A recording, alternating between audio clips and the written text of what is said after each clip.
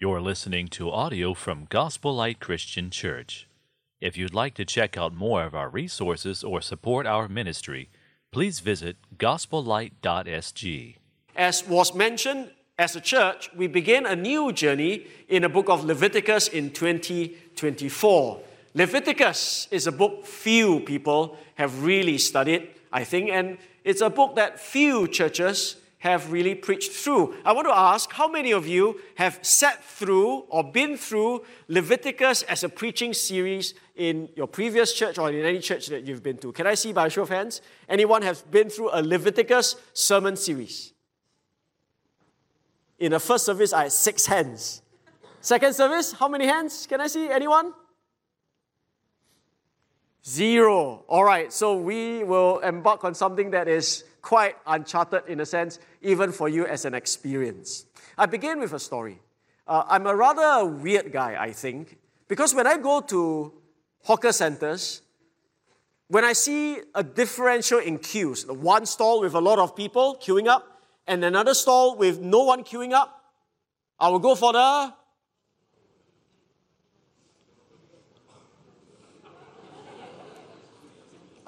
the one with no queue. Most people like to go to long queue, but okay, you may say it's stupid to go long queue, wait very long. Well, there's a reason why long queue is long queue, because apparently the food is good. But I go to the short queue or no queue, not all times, but I go to one where there's no queue, not because I want to save time, but because I kind of feel bad for the store owner who has poor business. So I kind of remember once when I was at Beach Road to buy something army stuff, and that's a long time ago, and there was 2 laksa stalls there, side by side. One long queue, one no queue. And I bought from the laksa stall because I kind of felt bad, and I kind of understood why no queue. But any case, recently I went to Maxwell Food Center. There were lots of famous stalls there, long queues, and I walked by this one stall that sells ang ku kueh. Not very long queue, 0 people. Actually, when you walk by the store, you can't even tell what he is selling. It's not clear on the signboard, it's not clear on the display. But in any case, for some of you who are overseas, you are not familiar what is ang ku kueh. Ang ku kueh is a Chinese delicacy, it's a confectionery, it's a pastry, a kind of dessert where you have pastries that wrap around, or this filling of peanuts and coconuts in the middle of this kueh or pastry.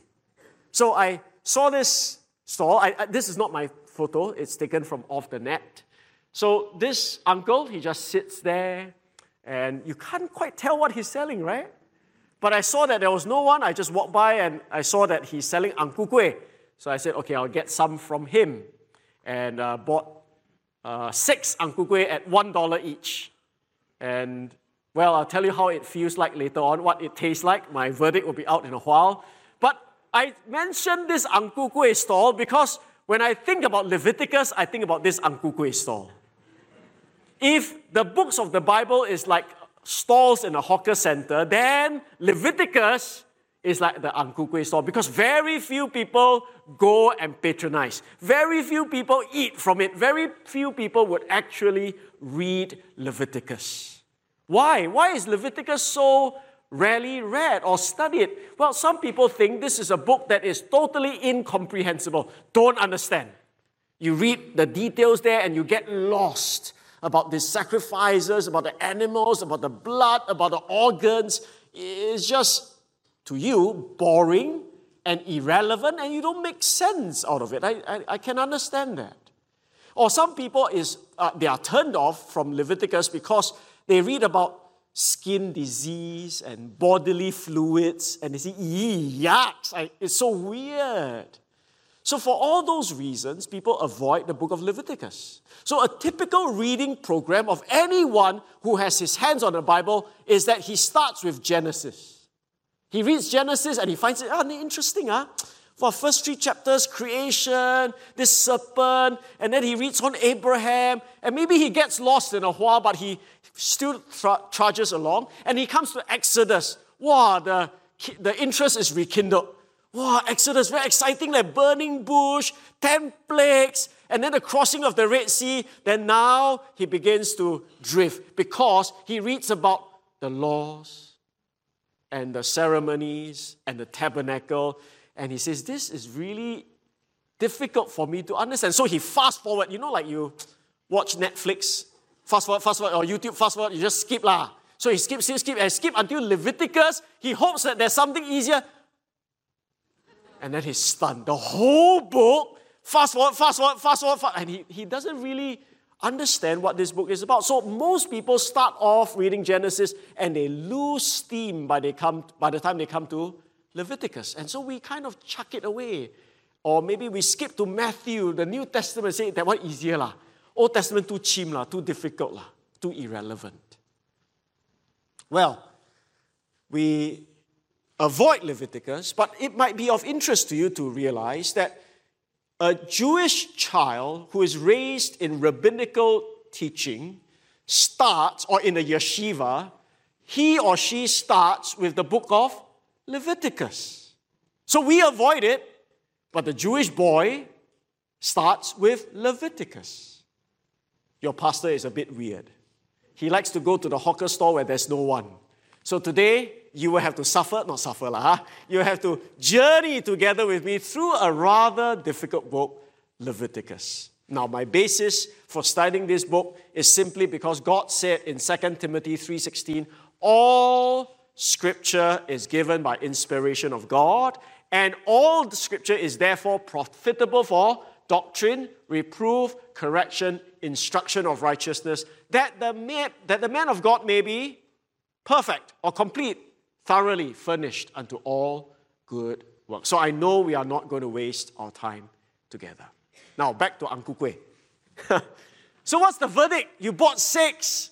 You ate them, right? Yes, I ate them. I ate them on the spot. I bought it, I ate. I didn't finish 6 lah.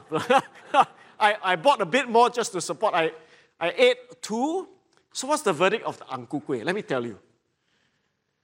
The skin is a bit too thick. You know, in Chinese we say 皮薄馅美, means a good Chinese confectionery or pastry is that the skin should be thin. It's just enough to wrap the liao, the filling inside. And the liao is called the xian, liao. The filling is called the xian. It should be thick, it should be a lot, it should be tasty. So, unfortunately, uncle's Ang Ku Kueh a bit thick lah, the skin. But when you bite through it, or what I did is I took out the skin. If you bite through it, you take away the skin, the inside, takong no. Uncle sells it at $1, but he packs a lot of stuff inside leh. So if you can get past the skin, it is actually very nice. Well, Leviticus is like the Ang Ku Kueh. The skin quite thick ah. Wow, rituals, offerings, priests, quite cheap. But once you bite through it, the filling is actually very satisfying and sufficient and pleasing. So, I hope you will journey together with me in Leviticus and eat this Ang Ku Kueh together. All right? Now, it's a difficult book, so I think we should not go straight into the book verse by verse, chapter by chapter, and so on. We are not going to do that anyway. But it's helpful to maybe just have a helicopter view of what Leviticus is about. Some books, we don't need to do that because it's relatively straightforward and easy. Some books, like Leviticus, I think it's necessary. So today, it's going to be a light and easy orientation for you. What is this whole book about? I think this is probably the most important sermon. Maybe, I'm not sure. I'm not sure about the next few, but it's probably the most important one because if you get this, the rest of the 13 weeks or 14 weeks together will be rather comfortable and easy. So I urge your attention to understand the big picture of Leviticus. I begin with the question that people always ask. And this question, if unanswered, will turn people off. But therefore, we need to get to the purpose of Leviticus. The question is, what is Leviticus all about? Why should you and I study this rather chim, seemingly irrelevant, Old Testament book? What's its purpose? Well, in my care group last night, we kind of discussed Leviticus. And the care group members, they have studied it, they have read up on it, and they gave good suggestions as to the overall theme and big idea of Leviticus. They quoted verses like chapter 11, 45, 19, verse 2, where it says, "Be ye holy, for I am holy." That's an often repeated phrase in Leviticus. So holiness, purity, cleanliness is a wonderful suggestion or possibility as a purpose of Leviticus. But I suggested something else. I suggest this morning something else. It's not divorced from the idea of purity, but I think this might be a more workable and maybe more accurate, if I may suggest, big idea. And the big idea, I think, is this. The purpose of Leviticus is to teach us what it means to draw near to God. And that is an exciting idea for the new year for each and every one of us.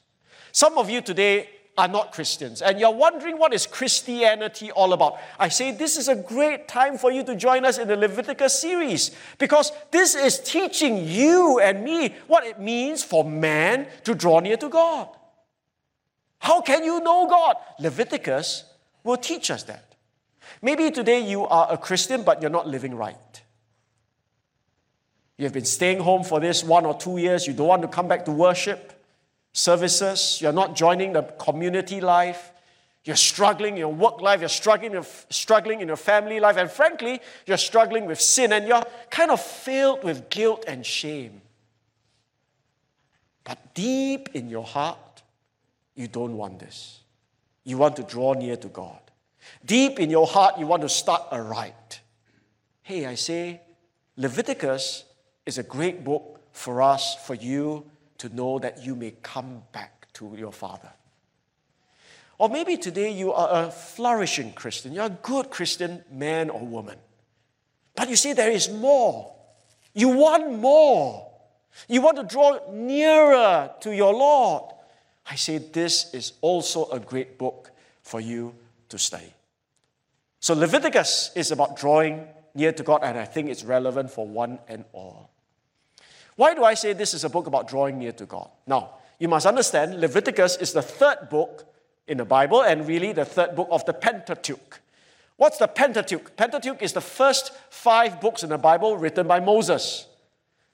Genesis, Exodus, Leviticus, Numbers, Deuteronomy.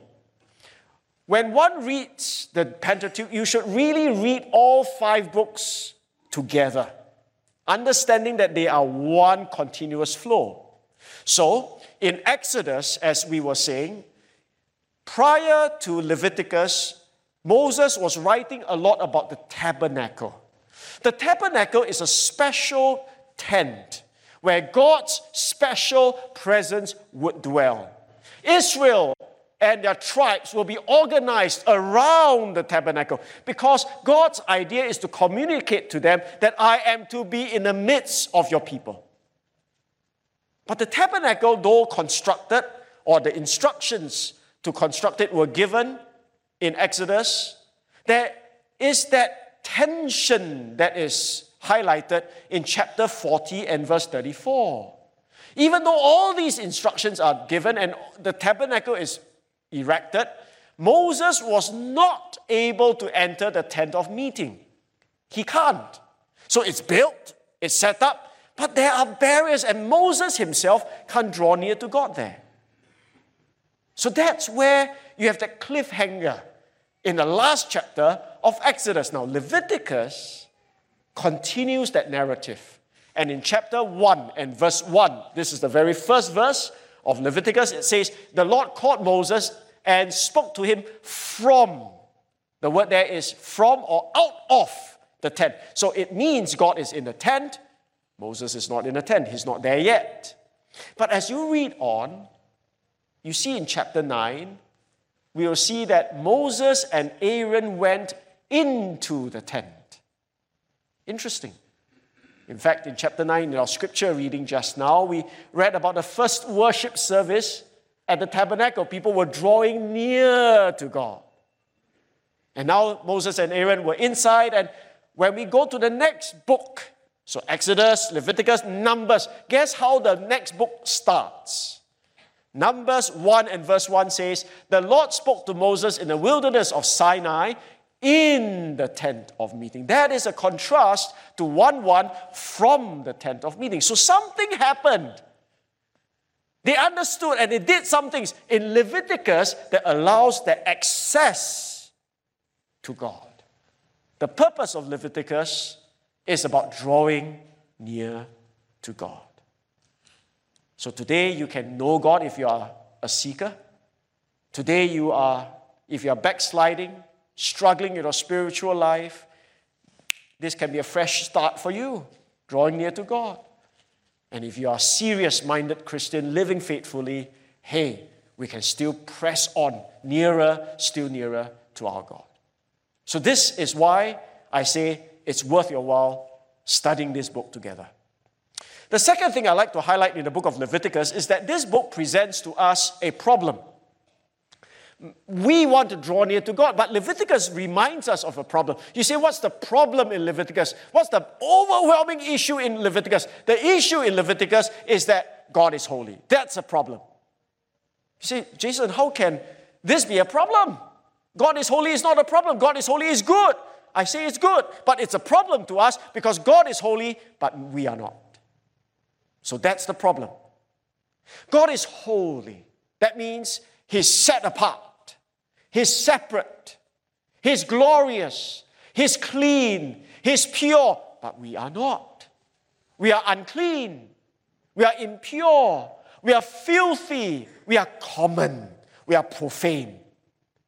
So that means man, though created in God's image and created for God, cannot draw near to God because of our uncleanness. A man who is diseased is not allowed to go to a community where they are clean. And we as sinners cannot draw near to the holy God. Now, this is not unique, of course, in Leviticus, although it is highlighted in Leviticus. This is the story, the entire narrative that began in the Garden of Eden. You recognize that Adam and Eve were living in communion with God, but they chose to rebel against God, and they were hiding from God in guilt and shame and fear.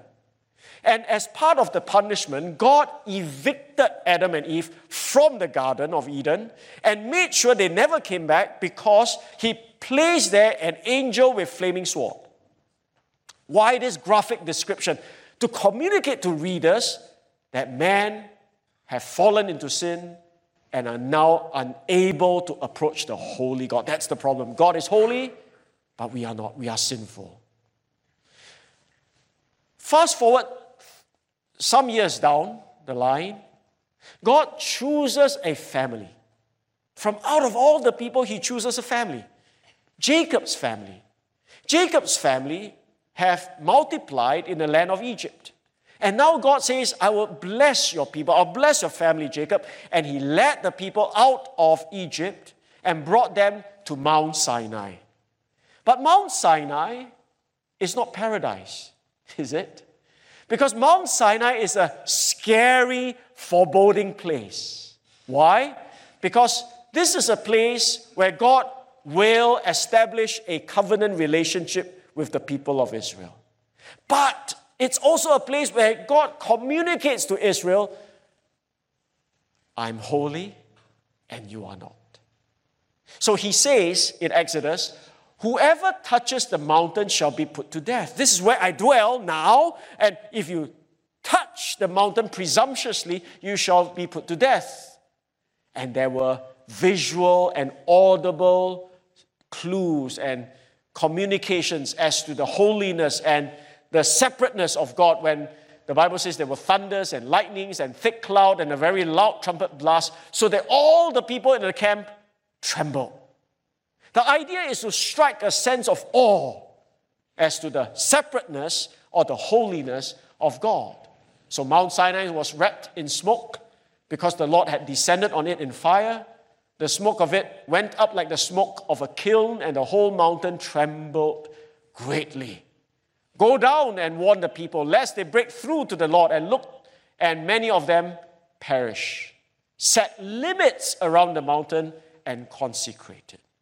So when we come to Leviticus, with the tabernacle, God is reminding Israel that He is holy, but we are not. Why is the church called to give the gospel of Jesus Christ? Because God is holy and man is not. There must be something that changes in your life in order for you to get back to God. Why is it that some of you pray and it seems as if God is not answering prayer? Why is it seems like you have no intimacy with God? Because God is holy and we are not. So the reason why man cannot draw near to God on our own is because God is holy and we are not. We are sinful. That's the problem. So the Bible says in Leviticus 19:2, "For the Lord your God am holy." This is the problem. But this is also where God says, "I'll give you a provision. You shall be holy. I will tell you how you can be holy." So thirdly, in the book of Leviticus, we see God's provision to deal with this problem in order to fulfill the purpose of drawing near to God. And the provision God gives in the book of Leviticus is simply, what's the whole book about? The priestly services offered by the Levites. So the book of Leviticus is called Leviticus because the word Leviticus means matters relating to the Levites. And the Levites are the tribe to whom the priestly duties are entrusted. So all these things are given by God, instructed by God, so that Israel, though sinful, may be able to perform these things in order to gain some access, ceremonial access, and draw near to God. So let me kind of break down Leviticus for you. Leviticus is 27 chapters, but you can look at them in 7 different parts, as depicted by the 7 structures here. Is it an octagon? Octagon. Octagons here. And I've colored them as such because I want you to see that there's a symmetry. The left and the right, the beginning and the end. There's a kind of mirror imaging. We call this a chiasm. But it's a kind of mirror image, that's all. What this means is the first 7 chapters and the last 5 chapters are mirror images in that they deal with the same idea of sacrifices. So the first 7 chapters deal with the sacrifices that you are familiar with, the burnt offering, the meal offering, the peace offering, the sin offering, the guilt offering, the 5 offerings. And then in the last few chapters, you will see the 7 annual feasts that Israel is to celebrate. Sacrifices are needed during the feasts. So the first and the last segment deals with sacrifices. The second and sixth components deal with priesthood. So first 8 to 10 deal with the duties and anointing of the priest and a story of how an unqualified priest was or were severely dealt with by God. And then in chapters 21 to 22, you see the qualifications of the priest. Chapters 11 to 15 deal with the purification. This refers to the ritual purification. And then 17 to 20 deals with the moral purifications. Things like sexual purity, loving your neighbor, and so on and so forth. So it leaves us then to the central focus of chapter 16, which is about the Day of Atonement. We will come to that. Basically, it's a day where the great high priest makes atonement for the whole nation. That's kind of like the high point. And we know that that's kind of a high point because of the literature structure of Leviticus, how Moses has written it. So This may be one way you can look at Leviticus. The central book in the Pentateuch is Leviticus, and the central focus of Leviticus is the Day of Atonement that speaks of how there can be cleansing for the nation of Israel. So the heart of God, if I may say, is revealed in the provision through the priestly services. The heart of God is that He wants to enable people to draw near to Him. Yes, we are cut off because of our sin, but the heart of God is to draw us back to Him. And majority of Leviticus, this is interesting too, the majority of Leviticus is not narrative, it's not a story, but the actual verbatim quotations from God Himself. So God is speaking directly to tell what are the things we need to do or that Israel need to do in order to draw near to Him. So that's the third point about provisions. Finally, I want to end off by reminding you that the priests during Israel's time never complete their job.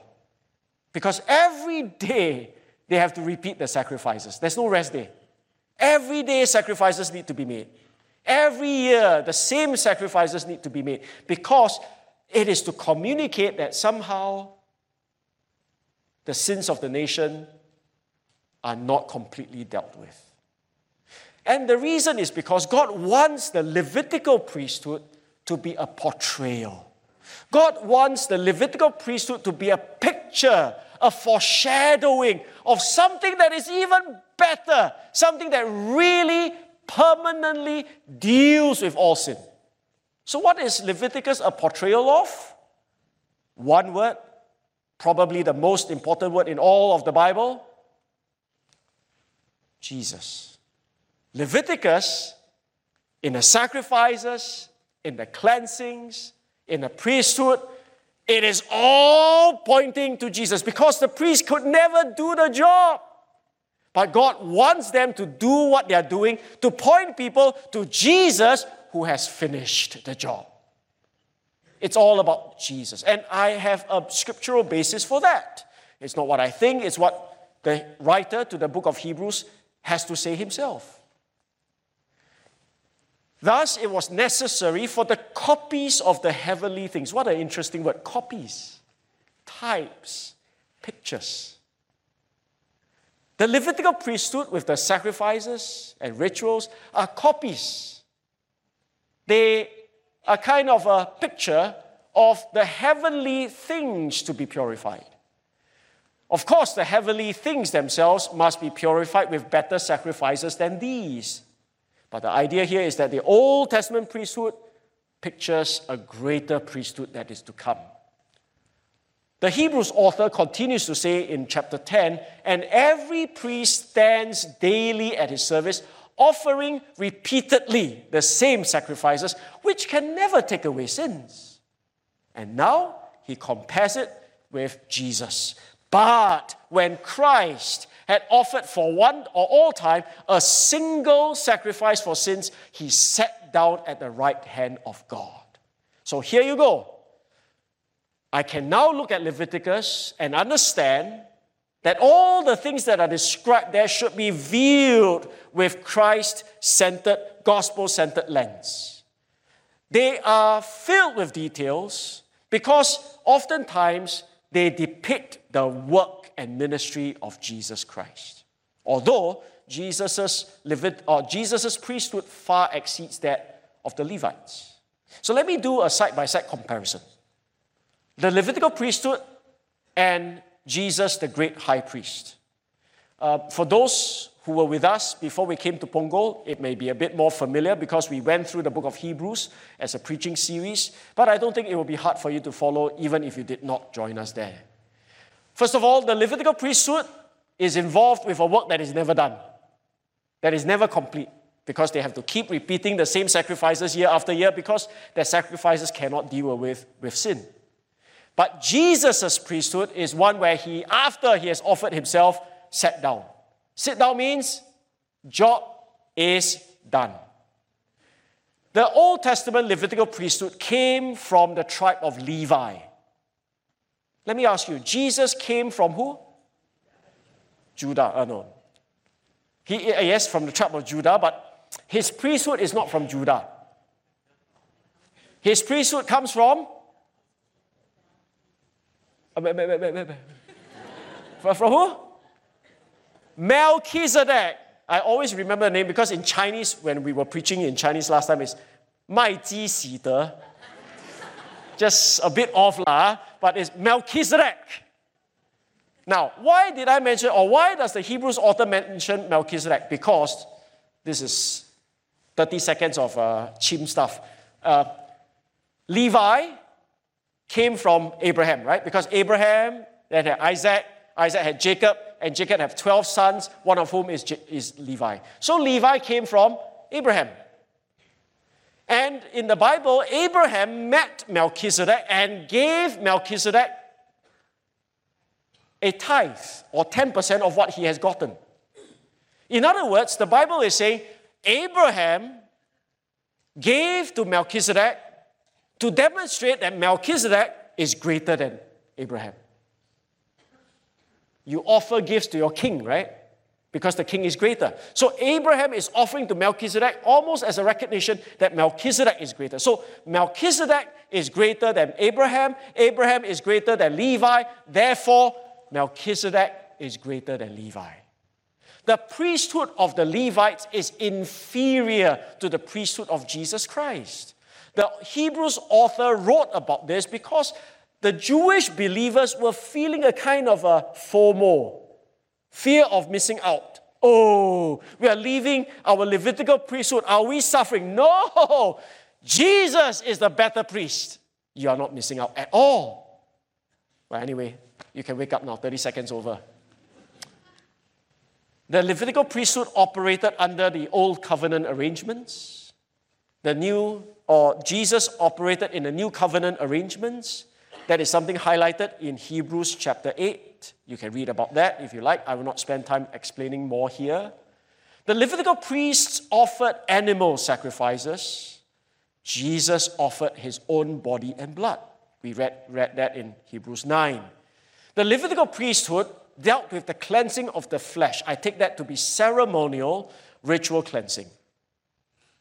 But Jesus cleanses the conscience, the soul. There's a difference.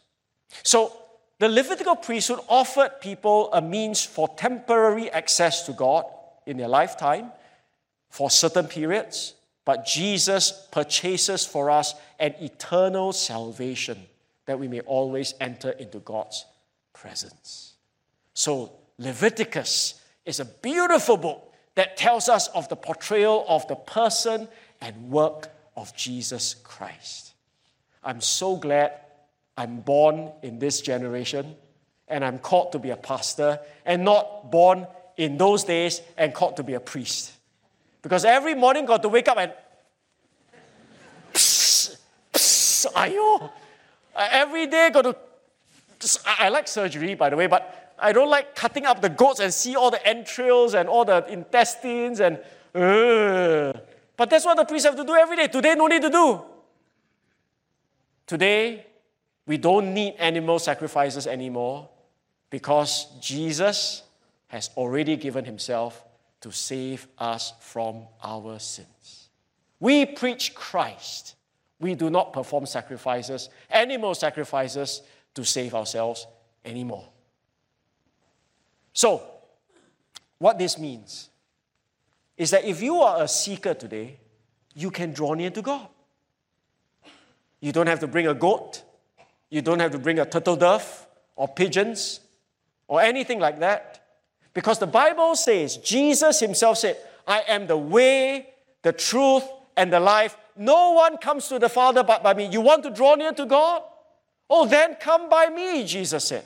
Don't come by works. Don't come by your own deeds. Your own deeds cannot save you. You cannot draw near to God by yourself. You need a priest. You need a sacrifice. And Jesus is the great priest.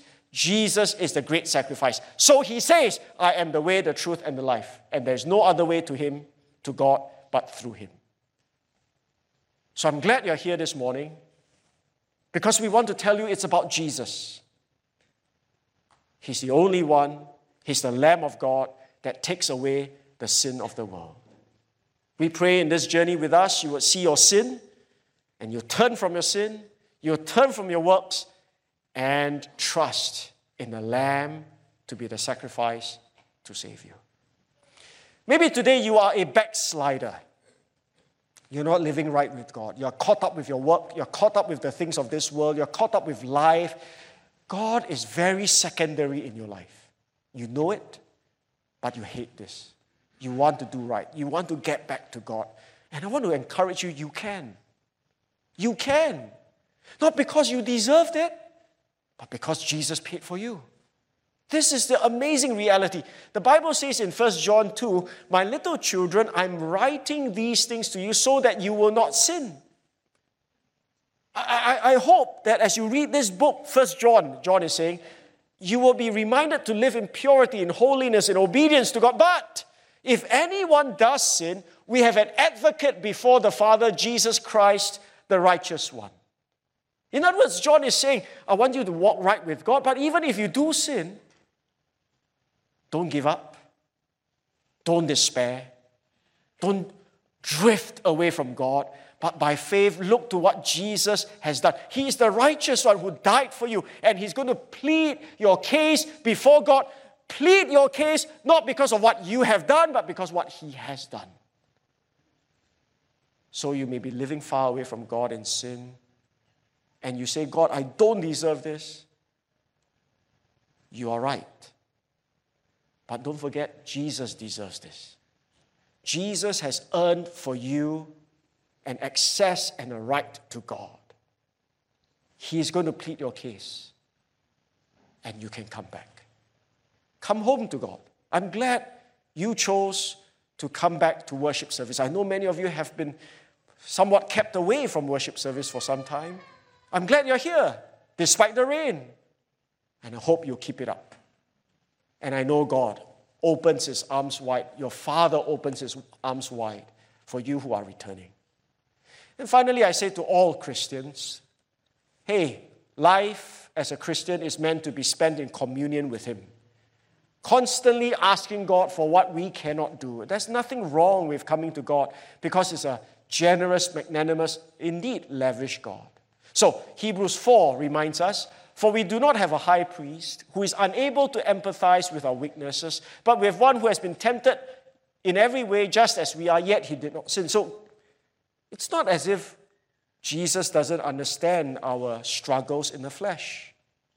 The only difference is that he did not succumb to any temptation, but he understands the struggle. And so, let us then approach God's throne of grace with confidence, so that we may receive mercy and find help, grace to help us in our time of need. Approach the throne of God with confidence. Why?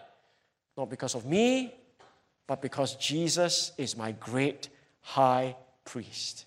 And he offered himself, his body and the blood. So don't look to yourself.